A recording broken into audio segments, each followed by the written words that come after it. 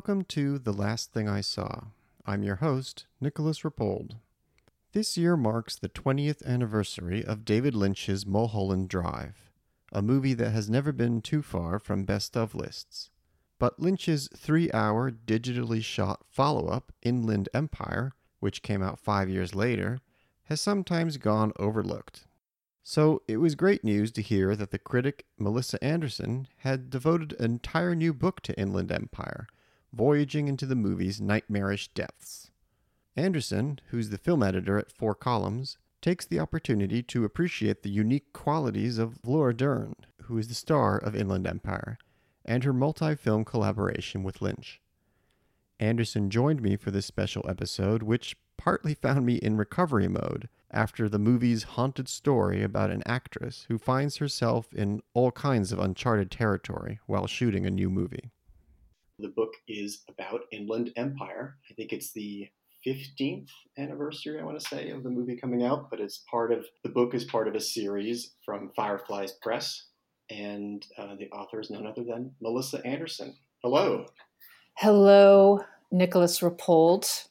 Thank you for having me as a guest on your podcast. Well, thank you for coming. It ain't much, but as I was just saying just before we started, I have to thank you for giving me the occasion and kind of forcing me to watch this movie again. Maybe you can talk about the first time you saw it, and maybe it was the same occasion, but I saw it last, now it can be told, at the press screening in 2006 at the New York Film Festival, or before it, I guess. And I remember emerging, blinking outside, I think with a couple of, doughty reverse shot correspondents who immediately started, talking about it and analyzing it. And I was not ready. So I think I kind of slunk away at that point. So I'm very glad to have steeled myself to watch it again. Mm-hmm. And well, may the interviewee ask the interviewer a question. When you did revisit it, what was the experience like? It was also spooky. It was quite unnerving the first time. The second time, maybe because it didn't have the same amount of buildup, it didn't have the same. I mean, I'm sure we'll get into this. It didn't have the same feeling of a rupture, just because at that point, partly the digital look of it and partly just the unmitigated, free associative quality of it, or just more kind of, what would be the word, like mise en abîme kind of quality of it was so knowing that going in, I was a bit more prepared to go back into the funhouse. Not that I remembered at all where, the particular jumps were and all that. But yeah, I think I saw it. I think it hit me in a different, frightening way, but it's hard to replicate that kind of initial terror. No, you're absolutely right. And I obviously had to revisit Inland Empire multiple times. And the first draft of the monograph was written mainly between March 2020 to August of 2020, which, as I mentioned toward the end of this small book that I've written, was a terrifying time across the globe. And my mental health, as for many people, was tenuous at best. And so, yes, having to revisit this deranging film over and over again to write about it was further destabilizing, but maybe in a productive way. I'm not certain. I mean, maybe I needed to feel really kind of undone to be able to write about it. I'm not sure. Yeah, no, that sounds, absolutely full of dread. To watch it in that way, because part of the movie's feel is that you're in some long tunnel from which you never emerge. And that was definitely my experience of that period you just described. Right. So that's almost an appropriate mood to be in. I was thinking, jokingly, my introduction to talking about this movie would be, it was the second semester. It was the second term of the Bush administration. It's maybe in a way that was part of it. That it's just this kind of, I don't know, cri de coeur from the perspective of David Lynch through the lens of Hollywood. In other words, but just as horrifying. I don't want to. I feel I just keep on saying horrifying or terrifying, but maybe we can back up a bit. I'm curious. The premise of the series is that it's a selection of movies from the 2000s. I don't think they're making a claim that this is a canon or something like that. I think it's... No, not at all. Yeah. So what led you to choose Inland Empire? And did you at any time regret that you had chosen it? No, it's interesting. I never regretted the decision, but when I was first contacted by Annabelle Brady Brown, who is one of the two geniuses behind Fireflies Press, I knew that I had to pick a film that I wouldn't mind revisiting over and over again. So yeah, I guess my selection was rather perverse, knowing how terrifying and destabilizing the movie is. Well, I also knew that my point of entry into the film, I knew that I was never going to write an exegetical text. That never was my task going to be. I'm going to explain and decode this baffling film. I knew instantly that what I wanted to talk about was Laura Dern. That to talk about her, not just in this film, but in her other work with Lynch, and also in other movies that she did that have nothing to do with Lynch. Yeah. And to take, ever since the MoMA curator and film critic Dave Kerr introduced the term actourism, I guess with a MoMA series that began in 2014, I just found it to be such an incredibly helpful way to think about my particular passions, fetishes when talking about film. So I knew that to revisit Laura Dern's performance in Inland Empire and Laura Dern's wider filmography would be a great pleasure. Yeah, it's such a great way to look at the movie and reflect upon and refract upon, if that's a word, the movie, because she is such a nexus in a way in his work, and also, given the Hollywood milieu, also just her, I guess her, she's a kind of royalty in a sense in having that. Right. So there's all that. And then one thing that really struck me watching it again is you write about her face and her ability to convey, just to kind of be completely consumed by emotion and, almost becoming like the tragedy mask. And that struck me so much watching this, that there are so many moments where also you don't know if she's going to be laughing or crying as her face is contorted. Just having that instrument and kind of centering the book on her, I don't know, I thought that was also a way of getting into the movie that, as you said, wasn't going to be an exegesis. It's a more direct emotional way. Yeah, and whatever else Lynch's films are, they are fundamentally, they contain vast pools of emotion. Yeah.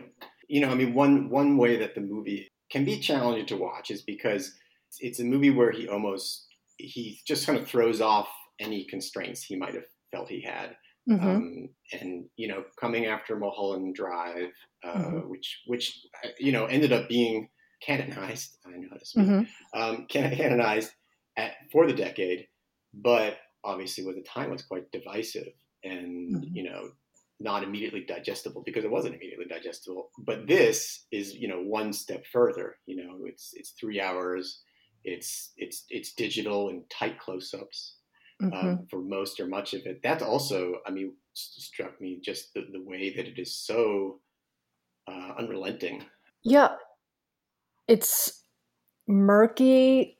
Oftentimes, it's quite physically difficult to look at, but your mentioning of Mulholland Drive made me think of, another interesting way to think about Inland Empire. I believe it was Manohla Dargis who, when she was reviewing Inland Empire for the New York Times, called it Mulholland Drive's evil twin. So these two films are conjoined in a way. Even though Mulholland Drive ends with its protagonist's suicide, there is something, at least in the first half, the wish fulfillment part of Mulholland Drive, there's something so hopeful about it. Whereas Inland Empire is bleak and dark consistently. But I do like thinking of these films as a diptych of Lynch's. And I've always found Lynch to always be, perhaps in a very sick and dark way, to have a great deal of empathy toward his bruised and tortured female protagonists. And I'd like thinking of that concept or of that theme in Inland Empire, and especially when thinking of Inland Empire vis-a-vis Mulholland Drive. Yeah, that kind of brings back to why Laura Dern is a perfect collaborator for him, because she reliably is able to convey the shock over what is happening to her characters. Right.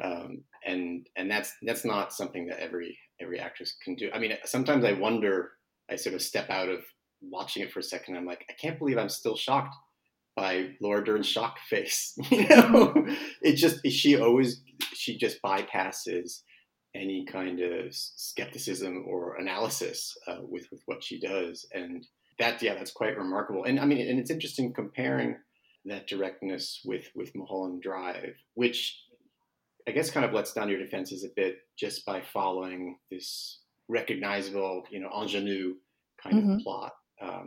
Whereas Inland Empire, you're beginning with, I guess, an established actress. So it's kind of interesting that they start at different points. Exactly. Yeah, I mean, as Mulholland Drive does follow, as you just said, a somewhat familiar arc in that it is about a Hollywood hopeful. But at that time, Naomi Watts and Laura Elena Herring were practically unknown. And then there's that astounding moment midway through Mulholland Drive during Betty Elms's audition scene. So that also creates a kind of Hall of Mirrors effect, where it's not only the character Betty Elms who's dazzling everybody, but it's the actress Naomi Watts who's awing all the spectators in the film. Whereas Laura Dern, her task is the inverse, but certainly just as, if not more challenging than what Naomi Watts had to do, I guess. And that by 2006, Laura Dern is a very famous actress. I mean, not as famous as she has become with the regrettable hashtag Dernaissance, but by 2006, she's certainly quite famous. And this is her third film with Lynch. So he's a director who she is often associated with. But for 3 hours to be tasked with either performing nervous collapse or a psychotic break and having to inhabit at least 4 different personae, I mean, that is quite a challenge for even, the most well-seasoned performer. Yeah. And all working on a script that was never really finished, that largely operated by free association. Yeah, it's almost a screenplay that's like a game of exquisite corpse, And, yeah. I mean, from her perspective, because I mean, you quote at one point, he's more or less saying, well, I'd shoot one scene and then I'd have another idea and I'd shoot another one. It's like it's some infernal version of Boyhood or something,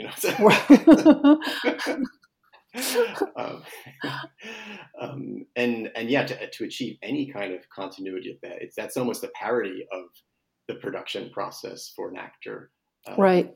Who has to maintain the character's, integrity or just wholeness right, in the betrayal. right. And then, yeah, she's playing multiple characters. I mean, I guess just for the sake of a listener who hasn't seen it, which, God bless, but, it's maybe just the starting point, because I don't think we could, I'm not even sure it makes sense. And that's part of what I also want to talk about, is the challenge of writing a book about a movie, where describing the plot, which is, the initial task of any studying something, just kind of what is in front of us, Mm-hmm. is, it's baffling. It resists that. It pushes back against that. The starting point for the film is that Dern plays an established actress, we know, because she's living in this kind of almost amusing vision of a mansion with servants, Mm-hmm. which for some reason is down the street from, or someone who claims to be her neighbor, Mm-hmm. played by Grace Mm-hmm. Zabriskie, Mm-hmm.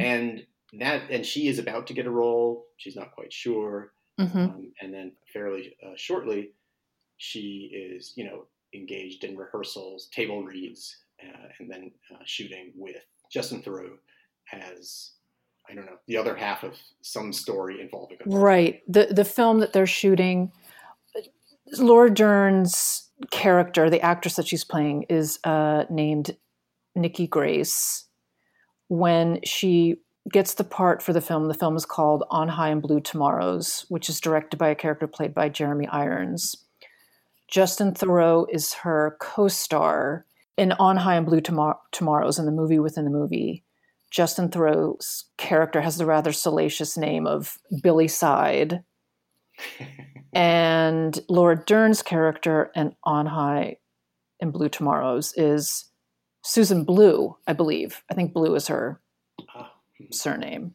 So you have Nikki Grace, Susan Blue, and then there's some kind of psychic rupture, and then the Nikki Susan character becomes one person who I call the avenging angel, and she is this bruised woman who presents this very long monologue to this mostly silent, highly ineffectual, bespectacled interlocutor. And then that avenging angel also seems to split off into another character who's also distinguished by a Southern accent, but who lives with her husband in this kind of rundown, ramshackle house in what I think is the actual Inland Empire region of Southern California, but I'm not entirely sure. And so, within these at least 4 different characters, when I was taking notes and reviewing and rewatching, and even in the editing process, not always being entirely sure which persona was which. And then I just realized the best or the most honest thing I could do would be to acknowledge my uncertainty. Because I think, to try to distinguish when exactly or who exactly Laura Dern is at any given moment in this 3-hour nightmarish opus would be kind of foolish. To insist on a certain delineated rigor that may not even be there would be to maybe betray the spirit of the film. I mean, the nature of this kind of daisy-chained series of dreams or liminal realities are that they are blurry. They do blur into each other. So, yeah, delineation is exactly what you don't want to do. You don't want to clear things up. No. I had this kind of dual question that would come into my mind. If I would ever think, who is she playing at this moment? I would actually think, no, it's about what is she playing? Yeah. It becomes a kind of emotional trapeze, just sort of going from one to the next. And I mean, I can only imagine what it's like. I also began to think of what the process of just filming that is for Laura Dern, because it is so much in close-up and tight close-ups that often, cut off the crown of the head, I guess you'd say. Right, that are unflattering, distorting. Yeah. But being able to to project in that, and just have to do it again and again. Mm-hmm. That made it just seem even more virtuosic, because Yeah. I can never forget with actors that they're looking at this machine in front of them. Right. Right. Especially if you're doing a close-up like that. So, Mm-hmm. I mean, when you were plotting the way through it, what use was it to think of it as dreams versus fantasies versus, stories that are kind of strung together? Because I guess one kind of inciting idea is that there was a gypsy tale that somehow is haunting it. Mm-hmm. And it's funny you should mention that, because although, as we have discussed and as we both agree quite heartily, Inland Empire is a terrifying film, there are also moments when it is really funny. Yes. And this part about the old world tale, that crazy tale that's delivered by Grace Zabriskie, who plays the neighbor, that scene when she comes over and introduces herself to Laura Dern, that is a laugh riot. Yes. You may need to have my girlfriend on your podcast, but she will attest that for weeks, if not months, I was just reciting all of Grace Zabriskie's lines in that scene in her wild Middle European accent, because it's very funny. Yeah. And made even funnier by Laura Dern as Nikki Grace, just her aghast responses. But I'm sorry, to answer your question, which was, how did I go about writing this small book about a film that works on such unpredictable, dreamlike logic? I knew that I could never, and was never interested in trying to explain away the film. And so before I really began to get down to the writing, I had a list of questions or of themes that were interesting to me. One of the broader ones being about actresses in Hollywood. And then thinking, as I mentioned in the monograph, Laura Dern as not just an actor, but also as a spokesperson. And as I began writing, a lot of it, like Inland Empire itself, was very free associative. And so I just began to realize the power and the beauty of the line space. Like, I would write a couple of paragraphs to either develop an idea or maybe just raise questions, some of which, perhaps even many of which, I can't really answer, but I felt the need to bring them up regardless. And then have a line space. Or I think in the book, there's a little glyph, like a little dot that indicates to the reader, all right, now we're going to go on to a different thread. That to me worked best. And I guess since we're talking about terror and nightmares and anxiety, when I was told by Annabelle that the length of these very handsome monographs, that it had to be at least 15,000 words. Now, for many writers, this is not long at all. But for me, somebody who has worked as a film journalist for a little over 20 years now, in my career as a film journalist, I don't think I'd ever written anything longer than 3,000 words. And most of my writing was in the 800 to 1,500 word range. And so I just remember feeling this terror of, how will I be able to reach 15,000 words? This is going to be impossible. What am I going to say? And so that was also part of why the writing itself was free associative, because the task was, all right, I have to write, my deadline is this day, I have this many days to do it. That means I have to write this many words a day. It was something as dull and pragmatic and systematic as that. And I just thought, I can't, you, Nick Rapold, you have been a film critic and a film journalist for many, many years. You know that you could spend all day, all week, all month, just waiting for the muse to strike, waiting for the best way to begin a sentence or a graph. And so to assuage that anxiety, a thought came into my mind, I'd type it. If it seemed like there was more to say, I'd follow that. Sometimes the ideas worked and sometimes they didn't. So that was how I went about writing a womanifesto on David Lynch's Inland Empire. Yeah, well, I can't help but thinking, I just was quoting how you quoted Lynch's method for shooting Inland Empire. There are points of comparison. Perhaps, but I mean, I'm not so bold as to compare myself with the great David Lynch. Man from Missoula. What's great about that is having it in these sort of sections is that you're able to kind of set off these little depth charges of introducing particular ideas or points of reference. And one thing that you bring up is the movie is about this story within a story. There's something being inside the story, a story that is haunted. So naturally you bring up the Hollywood legends that are kind of these. I mean, what do you call them? Like modern fairy tales or cautionary tales.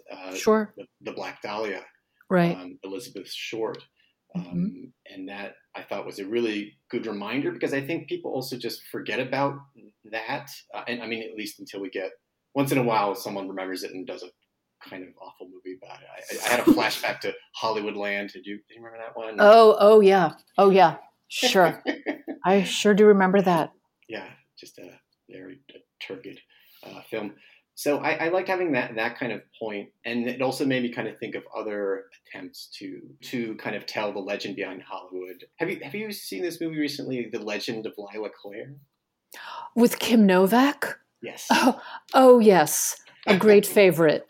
Yes. A great favorite. It was part of Robert Aldrich's Stardom trilogy, right? Which is Whatever Happened to Baby Jane, The Killing of Sister George, and The Legend of Lila Clare. I think that's the trilogy. Yeah, I kind of liked The Legend of Lila Clare. It comes to mind whenever I see, watching something that's about the dream/nightmare of Hollywood. Well, and there's also, if I may add on to that, there's always something, whenever Kim Novak is in a movie, that just gives it 1,000 more layers of poignancy. Because when I was in graduate school, taking a class with the great Wayne Kustenbaum, he was teaching a really terrific seminar on Warhol.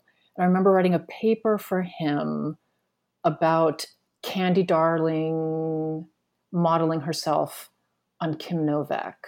So I did a lot of Novak research, including probably watching The Legend of Lila Clare 2 or 3 times.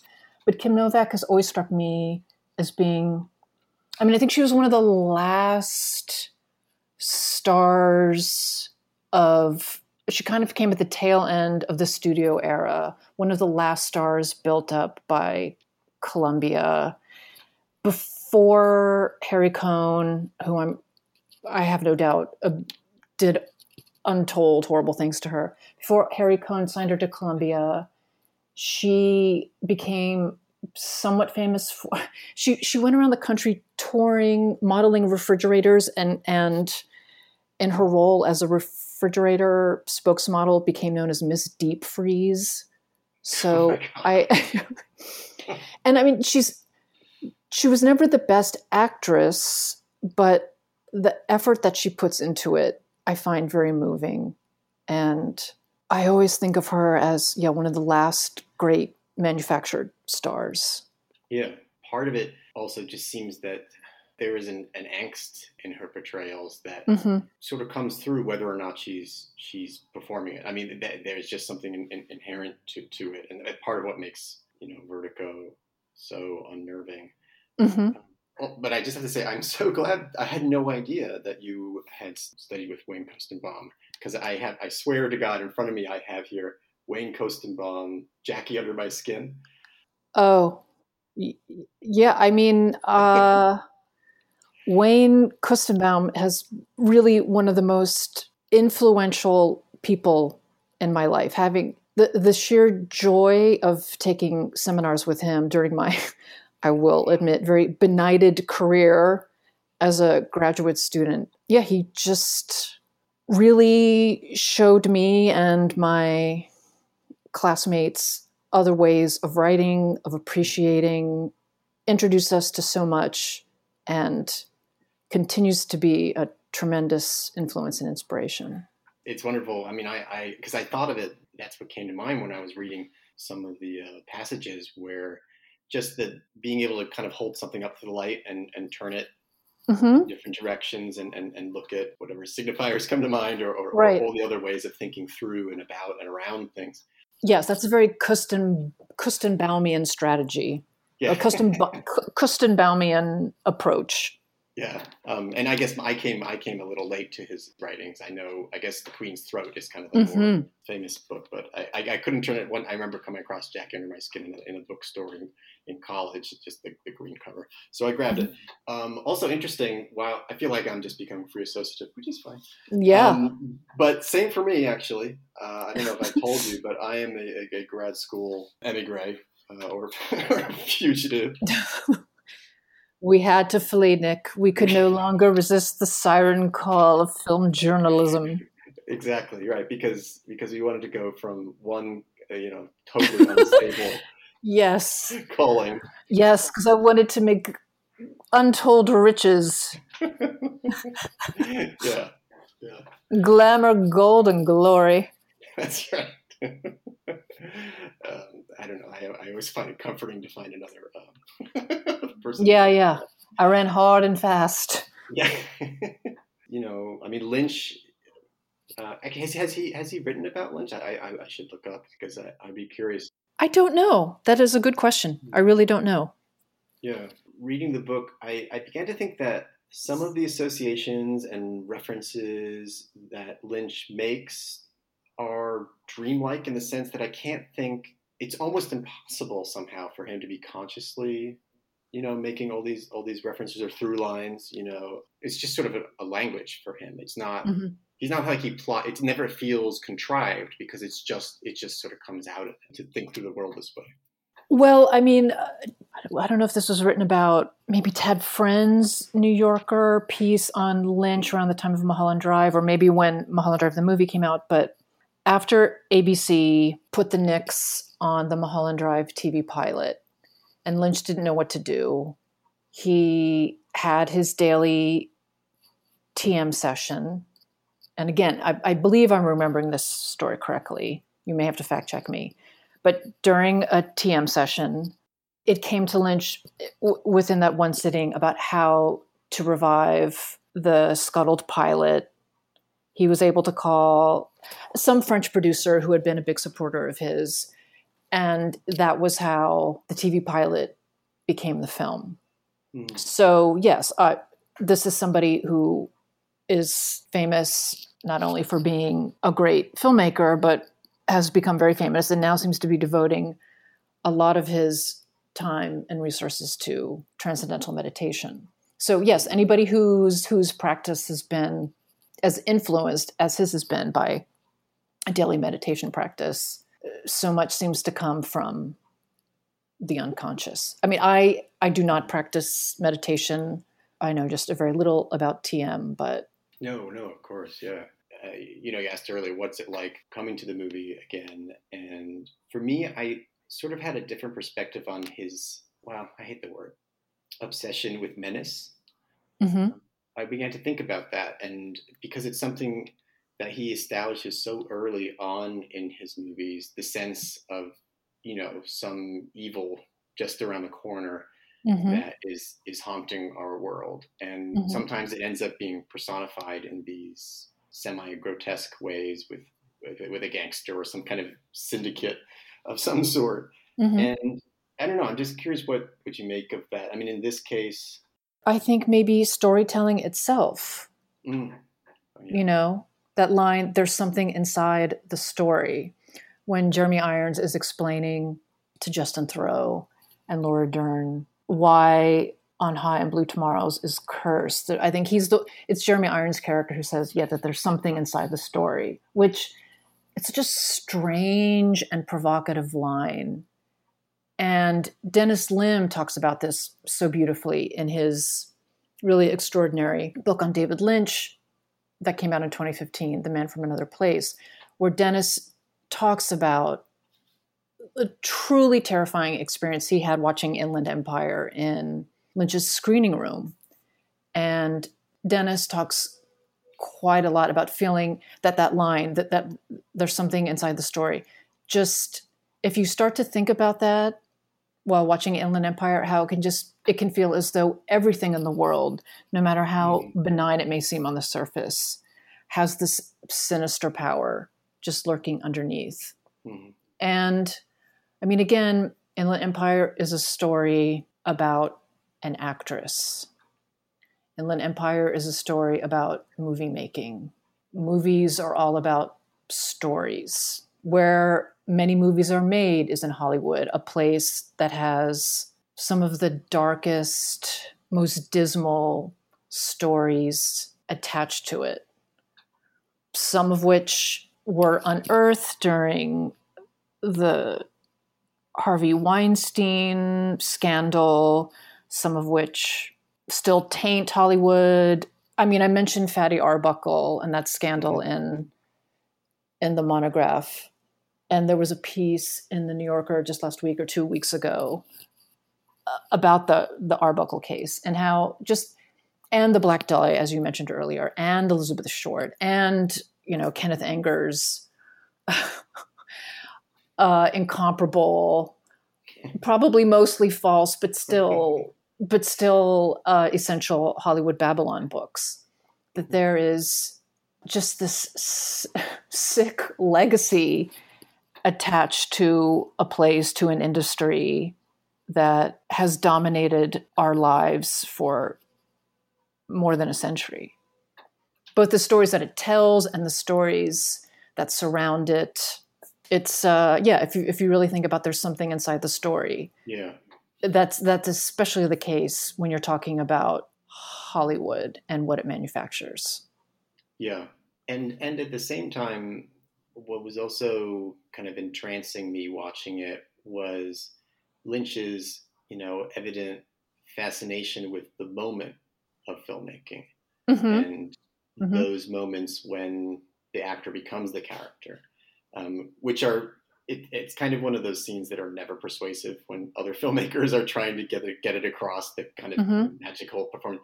But when Laura Dern is there and is on screen doing the table read, and there's a split second where you can't tell whether she's reacting to something Billy's side or something about him or the character. And that's just the way he just holds on that. And I guess that also kind of echoes the power of the ingenue, you breakthrough scene you described earlier.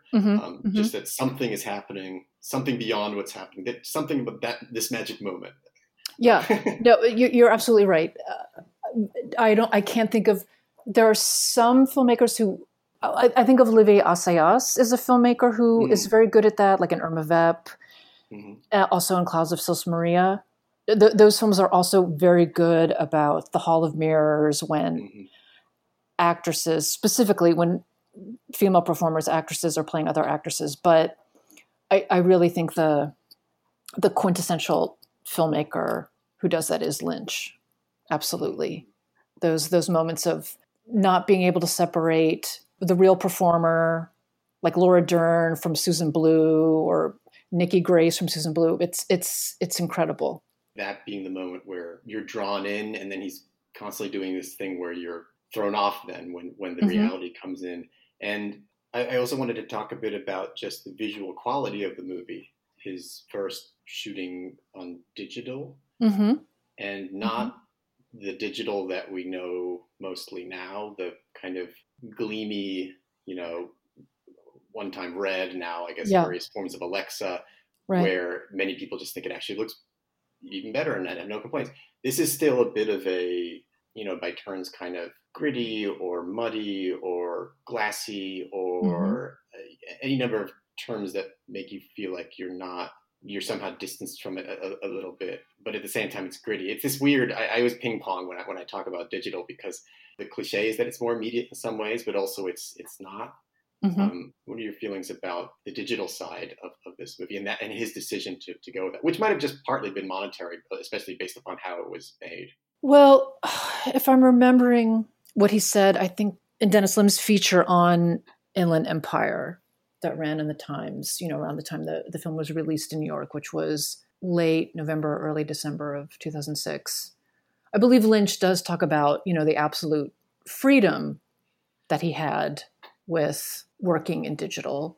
And that was, a huge asset, the liberation he felt. And I mean, I do think there were some financial constraints as well.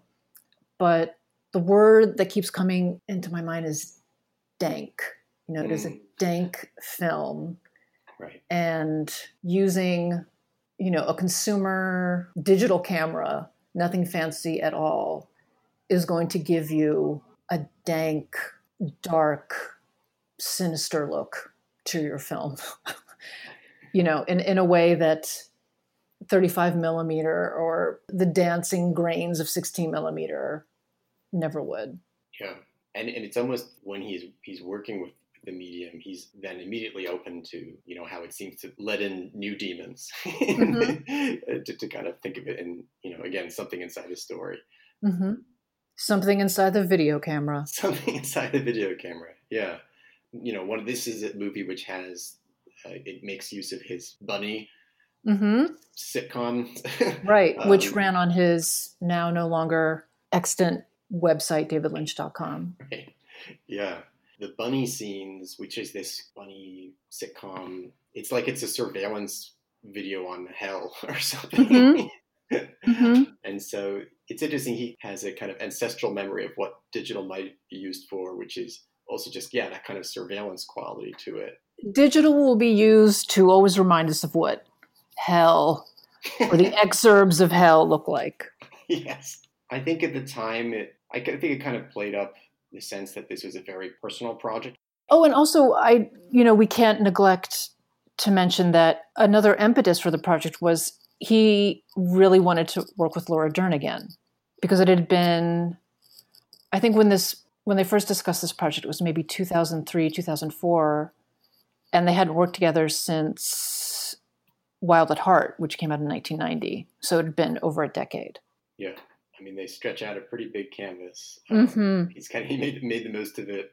She is a fabulous performer, but I find there seems to be a special kind of alchemical magic when she collaborates with Lynch.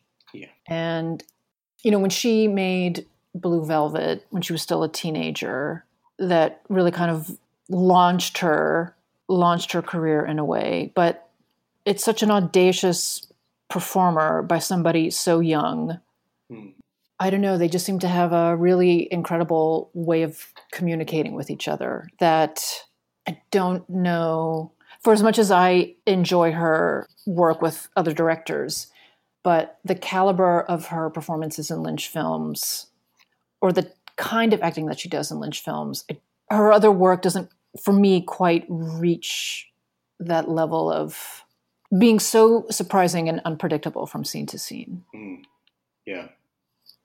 Well, I mean, almost because the quality that she brings to her other roles, especially in television, is a sense of ease. I mean, in a way, it's almost the exact opposite.